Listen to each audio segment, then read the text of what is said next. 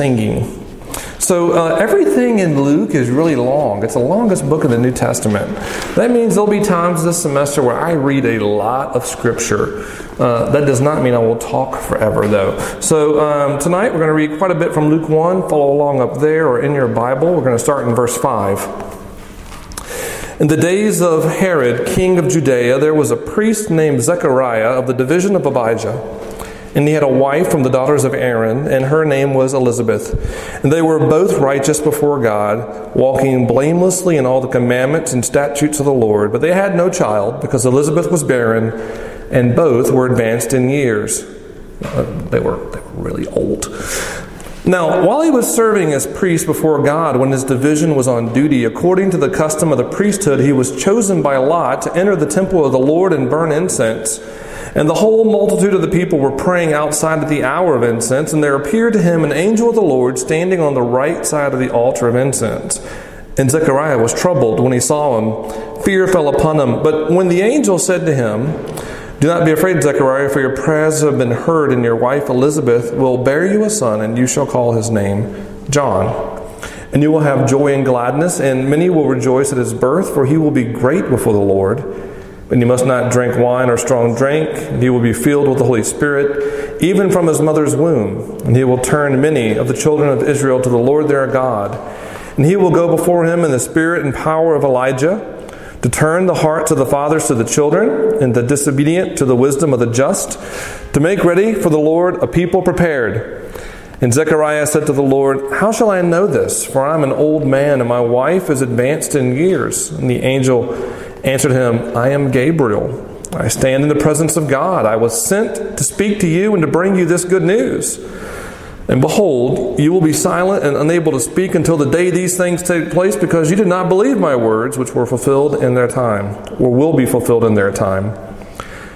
And the people were waiting for Zechariah, and they were wondering at his delay in the temple. And when he came out, he was unable to speak, and they realized he'd seen a vision in the temple. And he kept making signs to them, and he remained mute. And when his time of service was ended, he went to his home. And after these days, his wife Elizabeth conceived, and for 5 months she kept herself hidden, saying, "Thus the Lord has done for me in the days when he looked on me to take away my reproach among the people."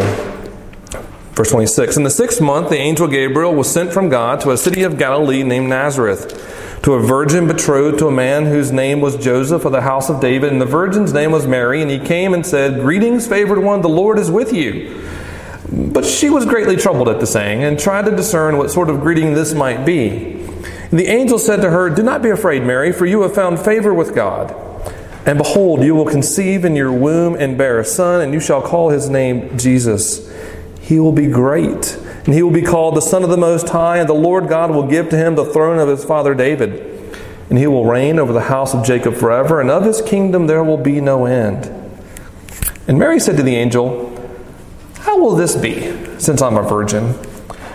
And the angel answered her, 'The Holy Spirit will come upon you, and the power of the Most High will overshadow you. Therefore the child to be born will be called Holy, the Son of God.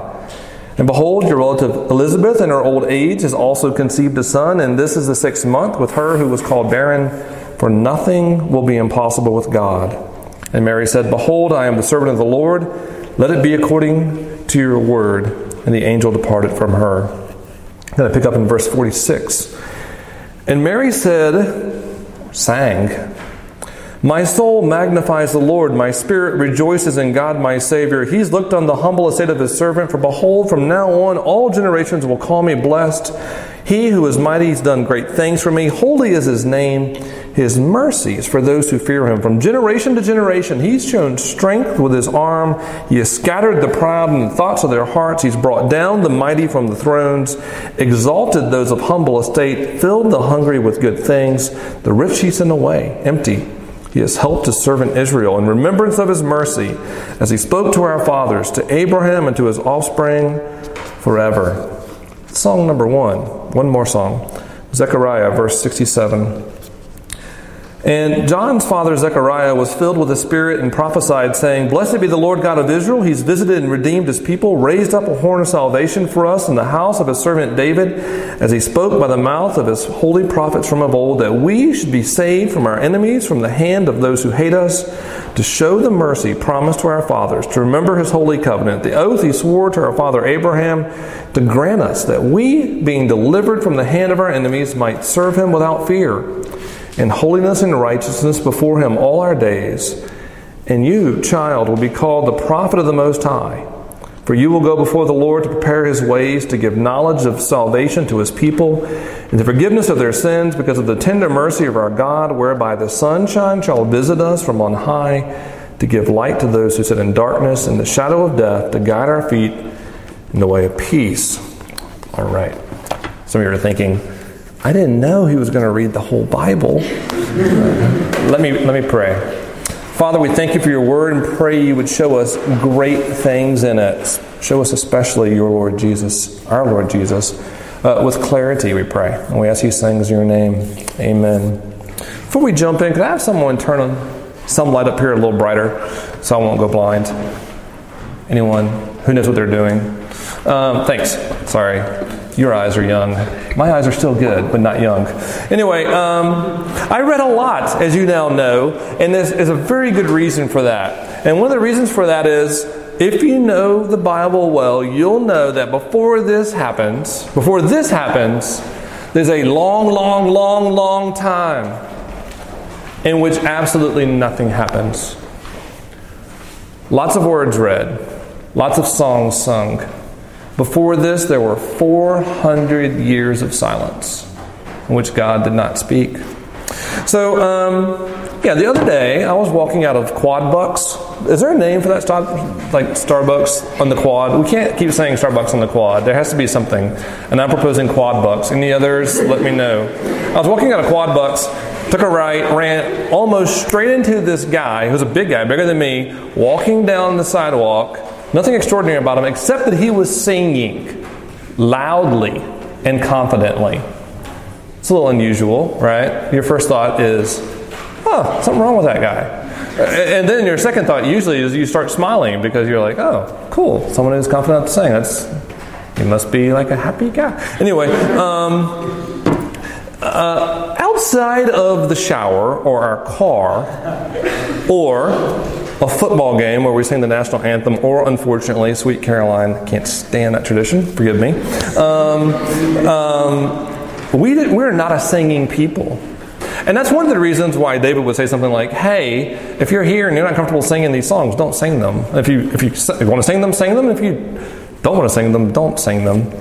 But here's a question for you. Have you ever been caught singing? I mean, like really singing. Like deep from the heart. I mean this. Singing. You're bringing it because it means something to you. Now, if that's happened, it could be embarrassing for two different reasons, okay? Because of what you're singing. What you're singing really means something to you. The content could be embarrassing because you're singing about that special someone or something. And you're making that known. And also because the way you're singing shows your heart. You're making yourself vulnerable. You're putting yourself out there. And tonight we're going to sort of spy on two people, very different people who are singing their hearts out, deep from the heart. And what they're singing is remarkable, lyrically, because they're both singing what they think is the best news ever. They're both singing what they think is the best news ever. And they're singing it from the heart. There's a message, this news they've received that has gone down and changed them, and now they cannot help but sing it. And basically what they've discovered is this coming Savior that's promised to them gives them a new song to sing.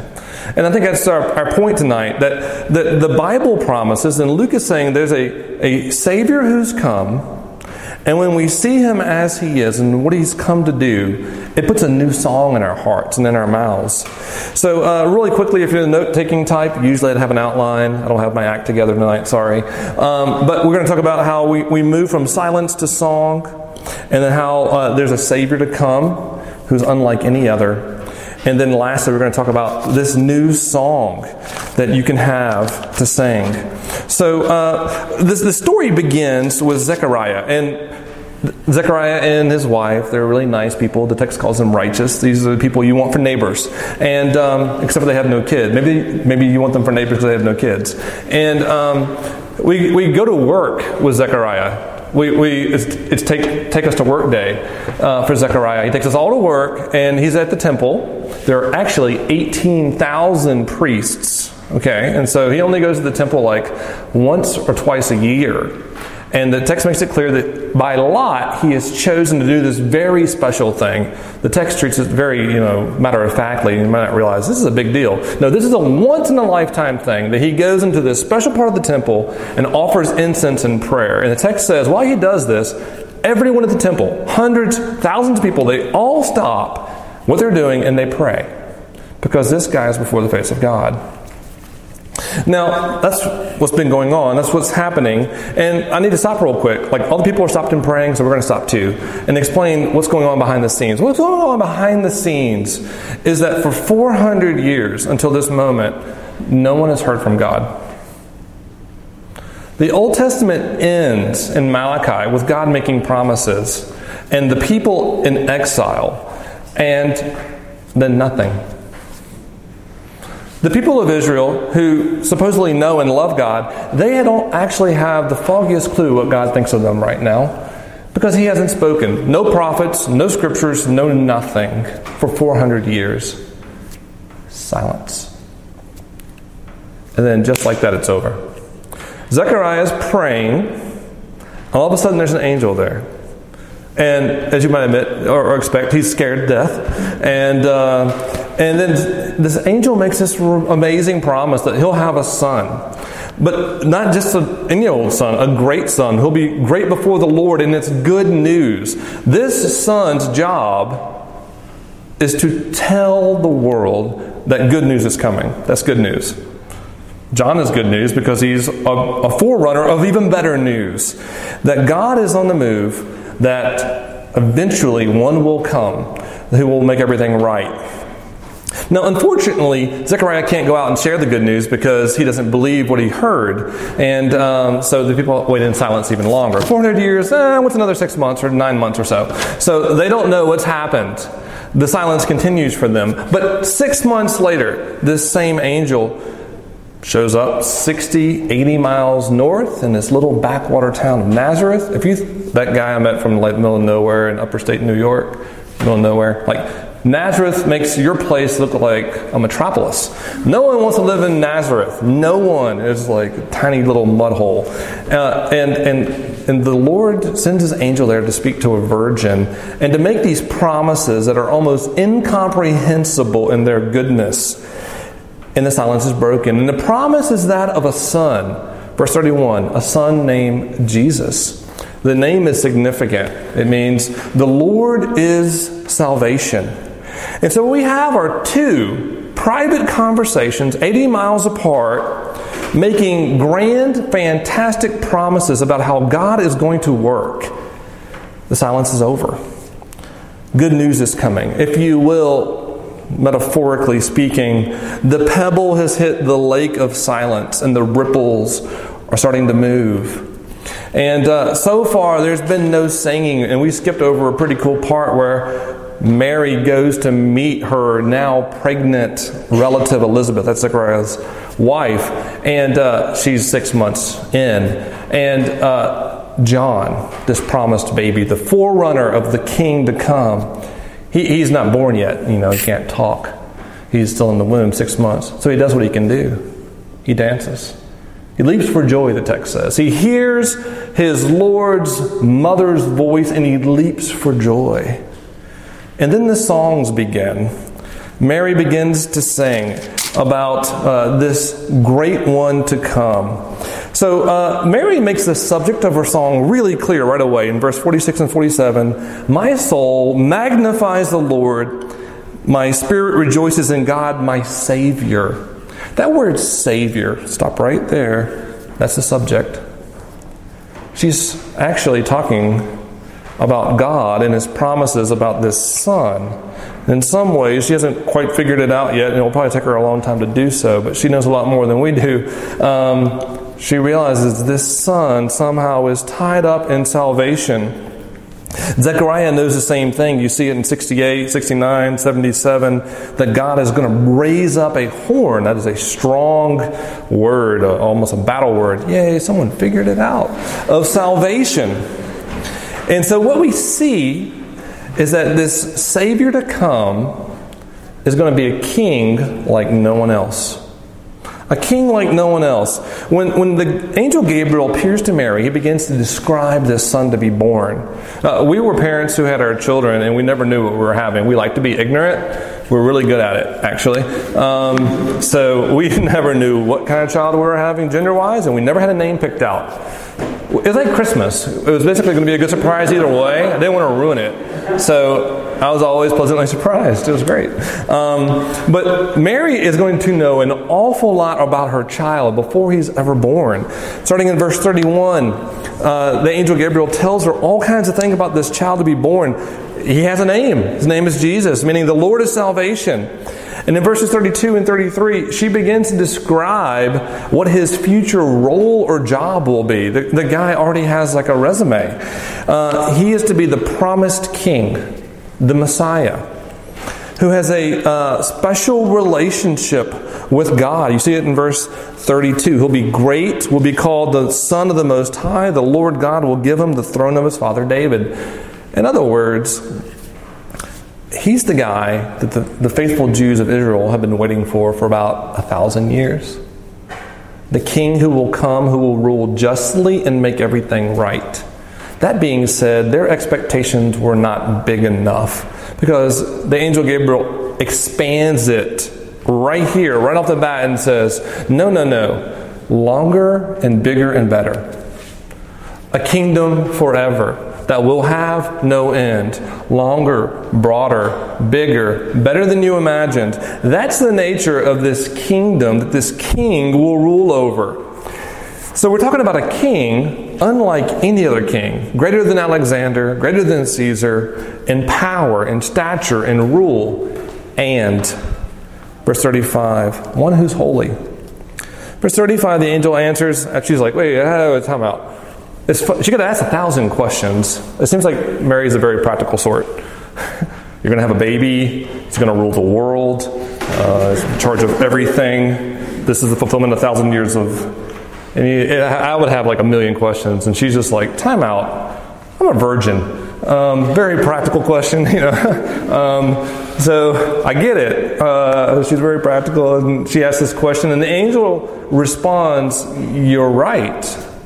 You're right. This will be different than any other time ever in human history. For this king to be who he's supposed to be and to have the character he's supposed to be, divine in nature and holy, this will take something supernatural. God will work supernaturally in, above, and through you that this child might be born like every man, but unlike every man, with a pure, righteous heart from day one. And so what you have here then is the promise of a king greater than any other king. And if you know much about human history, actually that should scare you. Actually, great kings are pretty scary, actually. Stalin killed like about 100 million people, and you can just keep going. But a great king who is holy, that is good, loving, righteous, just. And Mary takes all that information about this son to be born and sums it up with one word: Savior. This king will be the one that saves. Will save me. This is my Savior. And so we have a king like no other who's going to bring a salvation like no other. And you see it in her song. The salvation he brings is unlike any other salvation. It's cosmic in its scope. It's global. In verses 51 through 55, you see that he has this rule or reign that upsets and overturns things. It's sort of a reversal of the norms. He scatters the proud. He brings low the powerful rulers. He exalts the humble. He feeds the hungry, but sends the exploitive rich away. This is a king who will reign and rule in such a way that his kingdom will upset the sinful, oppressive institutions of the world. And that's why, frankly, if you don't know much about the world, there are places in the world where if you try to read a text like this, you would go to jail. Like today, if you go and try to read a text like this, you would be locked up. And it's been like that in a lot of places for a long time. There are a lot of places that would like to keep the Bible and the idea of King Jesus and the kind of rule that he would bring completely out and away from people's hearts and minds, because it brings something dangerous called hope for something better, because they live under oppression. He's a king like no other, aiming to bring cosmic good change to the world. But it's also personal. Big, global, macro, personal, vital, individual. Mary says about this God, verse 49, He's done great things for me. In verse 50, His mercy is for those, parentheses, anyone who fears Him, who knows Him, who draws near and trusts in Him. His mercy can be individually received by those who trust in Him. God works on a very personal level as well. You see that in Zechariah too. Zechariah in verses 77, 78 says, he's talking about his son. It'd be interesting to write a poem about your son that gets in the Bible. They both do. Talking about his son saying, your job is going to be to proclaim the forgiveness of sins. The knowledge of salvation for the forgiveness of sins. We're talking about very individualistic heart issues here. God's concerned with people and their hearts and their sins and their thoughts, and He wants to change those things and forgive those things. He's working on a grand scale to dethrone oppressive rulers, and He's working right down here at the level of our hearts because He wants to change us as individuals. In other words, this king who's going to rule the world is not too busy for you. Not too busy for you. Not too busy to care about the things you do. Not too busy to care about the things you care about. Not too busy to forgive you and to love you. Now I need to take a break right here real quick, because I've been talking about how great this king is, and a king like no other, with a kingdom like no other. But it's quite possible that some of you have some hang-ups, and you already said like, you're a little crazy. Or you're thinking like, okay, I sort of believe this, but I know all these other people that think I'm crazy. And so I want to talk about a couple of those things real quick. One is the reality that this whole chapter is just scandalously supernatural. Okay? We live in a time and place where we don't take things like angels, angelic messages, and virgin births very seriously, or to be the norm. Okay? And it's sort of been that way in Western culture for about 350 years or so. So I could have a long explanation about this, like the history of Western thought. We could do that some other time.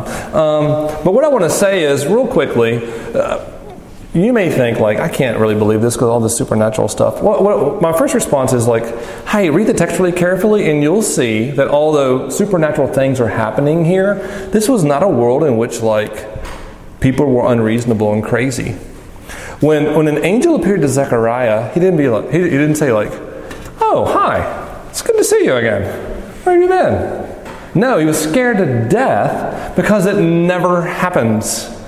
And the same with Mary, when the angel came and said, "Hey, I have news for you. You're going to have a child." She had real questions of incomprehensibility. I don't get it. I don't understand it. In other words, they thought a lot like we did.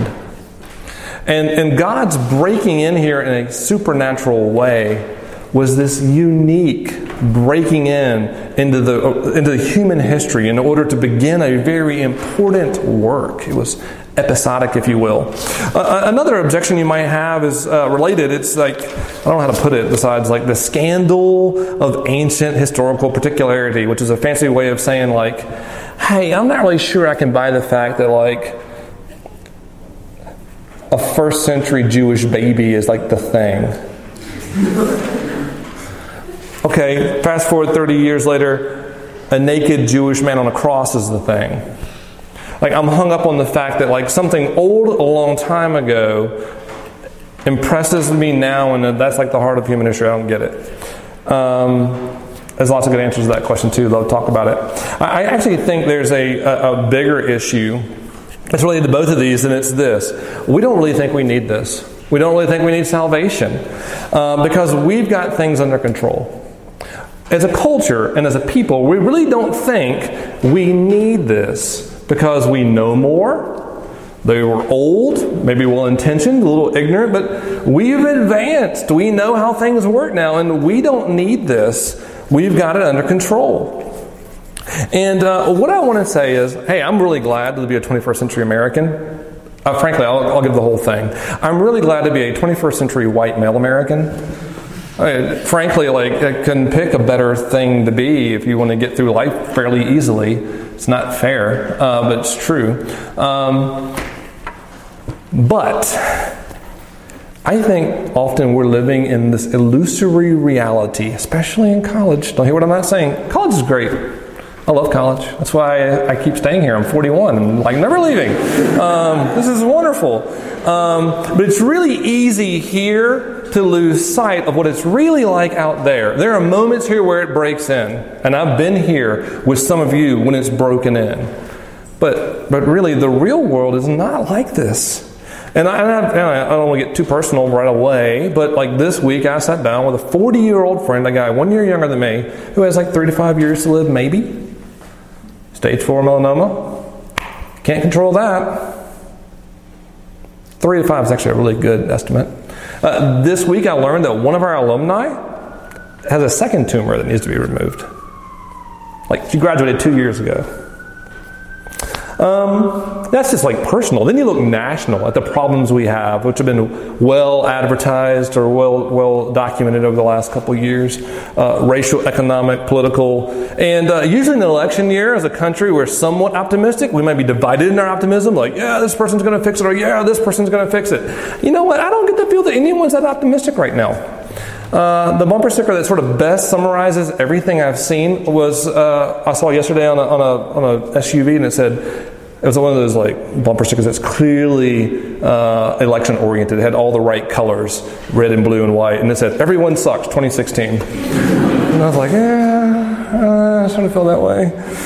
And no one is really optimistic that our candidates are going to fix the problems we have, right?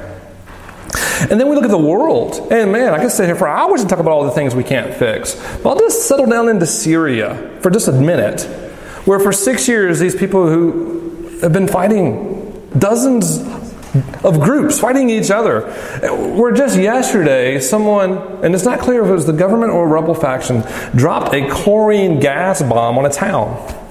And they're not sure who did it. People died. Or 2 weeks ago, if you want it in picture form, what's wrong with the world, you can't fix it. This little boy, you probably saw it, his name is Amran Dakni. She's probably 3 or 4 years old. He's covered in dust. He's covered in blood. He's sitting in an ambulance without a family. And you're like, whew, can't fix that one. Can we? So, we can't fix the problems in the world, but we think we can.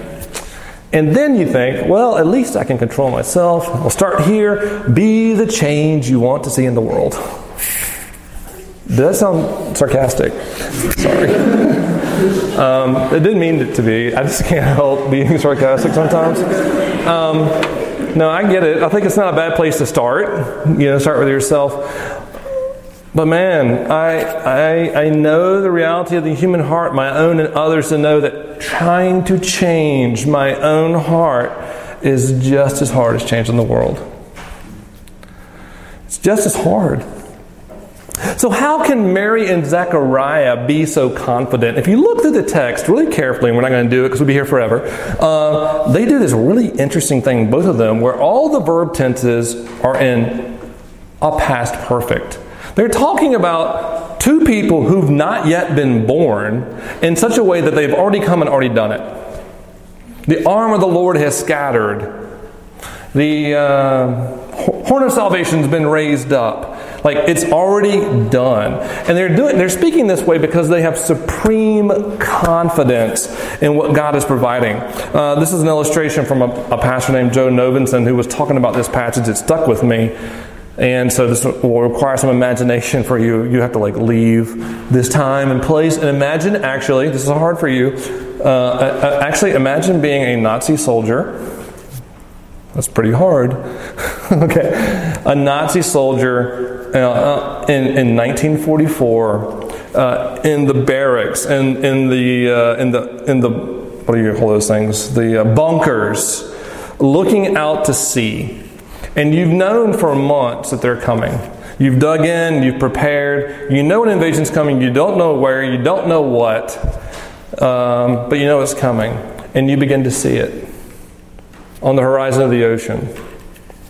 And what you see, you can't really count them, but what you see is 5,000 landing assault vehicles, 5,000 boats carrying 160,000 troops, and all the time, hundreds and thousands of planes flying overhead. And you would probably have one or two thoughts. One would be oh, this might be the day I die. But the second thought would be something along the lines of, I think they mean business. This is it. I think they mean business. And that's exactly, I think, what Mary and Zechariah are sort of doing. They're taking all this information that the angel Gabriel has given them about the sons to come and what they're supposed to do and what this king is going to be like. And they look at the world and all its brokenness because they know it. And they look at the king to come and what he's like and the salvation to come, and they say, I think he means business. He's coming. He can do this. I am confident that this is the answer to our problems. It's good news. And so they sang. This is the last point. And I want to simply ask the question. This song that they sang, remember, both these people in this chapter have moved from doubt. Zechariah's I don't get it. Okay, you don't get it. You don't believe me. 6 months ban on talking. And Mary's incomprehensibility, I don't get it. To now singing this wholehearted, whole-minded song about what God's doing. They've moved. They've grown already. And what you see is, I'm just going to focus on Mary a little bit. You see her singing from her heart. In verse 46 and 47, she says, my soul magnifies, my spirit rejoices. You see that? My soul, my spirit. These are the words she had available to her in her language for saying, way down deep in there, where I am my core being, that's where this is coming from. She is singing with all her heart, soul, mind, and strength, if you will. This right here is a theology lesson. And there's 10 verses. There are 13 to 15 Old Testament texts mixed in. That's what I mean with her mind. She's sharp. She's young, but she knows her Bible. She knows her Lord. But she's singing her knowledge from a heart filled with love and devotion and faith. It's from her heart. And in verse 46, what she does is she says, I magnify the Lord. My soul magnifies the Lord. Now, some of you know a lot more about magnification than me. Today I actually sat down and looked up the history of the magnifying glass scope thingy. What do you call that? See, you can't even think of it. I spent 5 minutes trying to think of what you call a magnifying scope and realized it's not a magnifying scope. There's a telescope, there's something else, there's a magnifying glass. So you know a lot more about these things than I do because I haven't done any science in the last 22 years. But what Mary's doing, very similarly, is taking something that seems small but is very significant, maybe easily overlooked, and making it large. She's taking something that almost no one else can see at this point because it hasn't been made public. And it's incredibly important. And she is expanding it. She is blowing it up with her words that others might know because it needs to be seen, because it's deserving, because it's worthy, because it's the best news ever. She is, with this song, wholeheartedly magnifying the greatness of God's King who's to come. And frankly, that's something that we do naturally, not magnify the King to come, but magnify things with our words. We do that all the time, actually. We're pretty good at it. It usually comes gushing out of us, maybe not getting caught in a song, but when we love someone, it comes out. When we think something is worthy, it comes out. When we think something is unlike anything else, the best new thing ever, it comes out. It comes out of our mouths. We can't help but share it. We magnify that thing so other people can know it. And more often than not, what we magnify most often is ourselves. What we magnify most often is ourselves.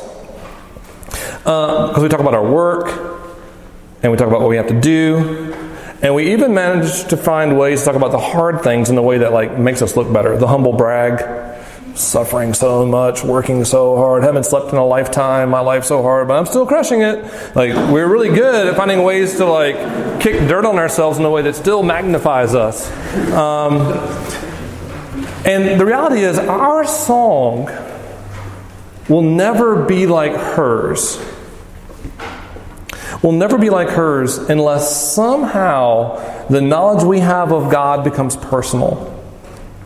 Some of us can't magnify the Lord like she does because we don't know Him. We just don't know anything about Him. And I get that. It's hard to make large and clear to others something you're not sure you believe in. And so here I would say well, I'm glad you're here, and I would invite you to use that device, that magnifying scope glass thingy, to carefully investigate what we're doing. This is for you. I'm going to sit here and tell you what Jesus is like and what He did for the next 14, 16, 18 weeks. This is a great time to study it. But for many of us in the room, that's not the problem. We know all kinds of things about God. We do. We know all kinds of things about God. But it doesn't seem to do stuff here. And when we sing, we're not sure we always believe it. And when we frankly are filled with ourselves. And it has to get personal. It has to get personal in such a way that when Mary says in verse 51, look at this, He sown strength with His arm and scattered the proud in the thoughts of their hearts. When she says something like that, we don't think about other people the proud people. Oh, those proud people. That guy down the hall, that girl in my Bio E class is stuck up, conceited, proud people. No. Getting personal means we look at that and say, God knows me. He knows how proud I am. He knows that almost every single day I live the entire day like I think I don't need Him.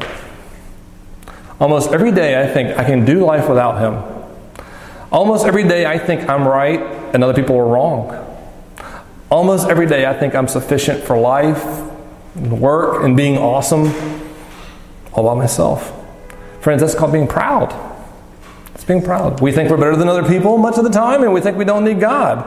And I read this and I say, I am perhaps, part of me wants to say, I am the most competent person I've ever met. Part of me really wants to say that. And the right part of me that knows better says, I am perhaps the most proud person I know.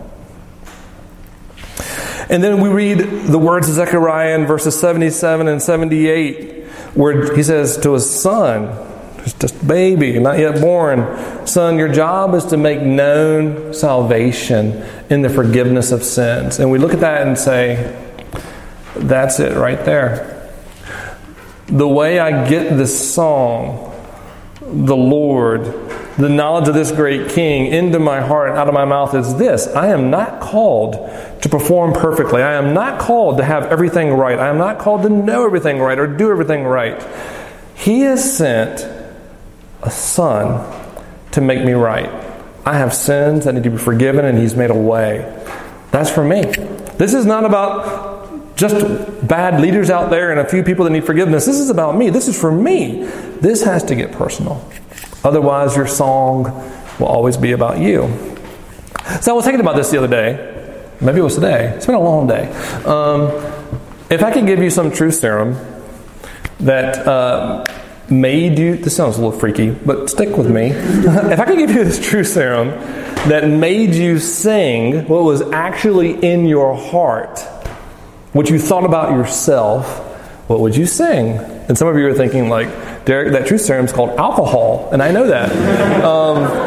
But if I could give you this thing and you were to start singing what's in your heart, what you think, what songs would you sing? And I would actually love for somebody to come and tell me, because I don't know, because I only listen to good music. I'm just kidding. Just kidding. Just kidding. But here's some ones I thought some of you might sort of be singing. A few of you last week were probably singing something like Everything is Awesome. Yes, it's a kids' movie, but it was an awesome week. It was great. And now you're starting to sing songs like Ray LaMontagne's song, Trouble, Trouble, Trouble, Worry, Worry, Worry, Worry. And some of you are singing the 21 Pilots song, Stressed Out, which I also have to admit, this sort of puts me out of sorts. This may be like 21st century Christian blasphemy. They sound like the Chipmunks to me. I can't really do it. But you're starting to feel that.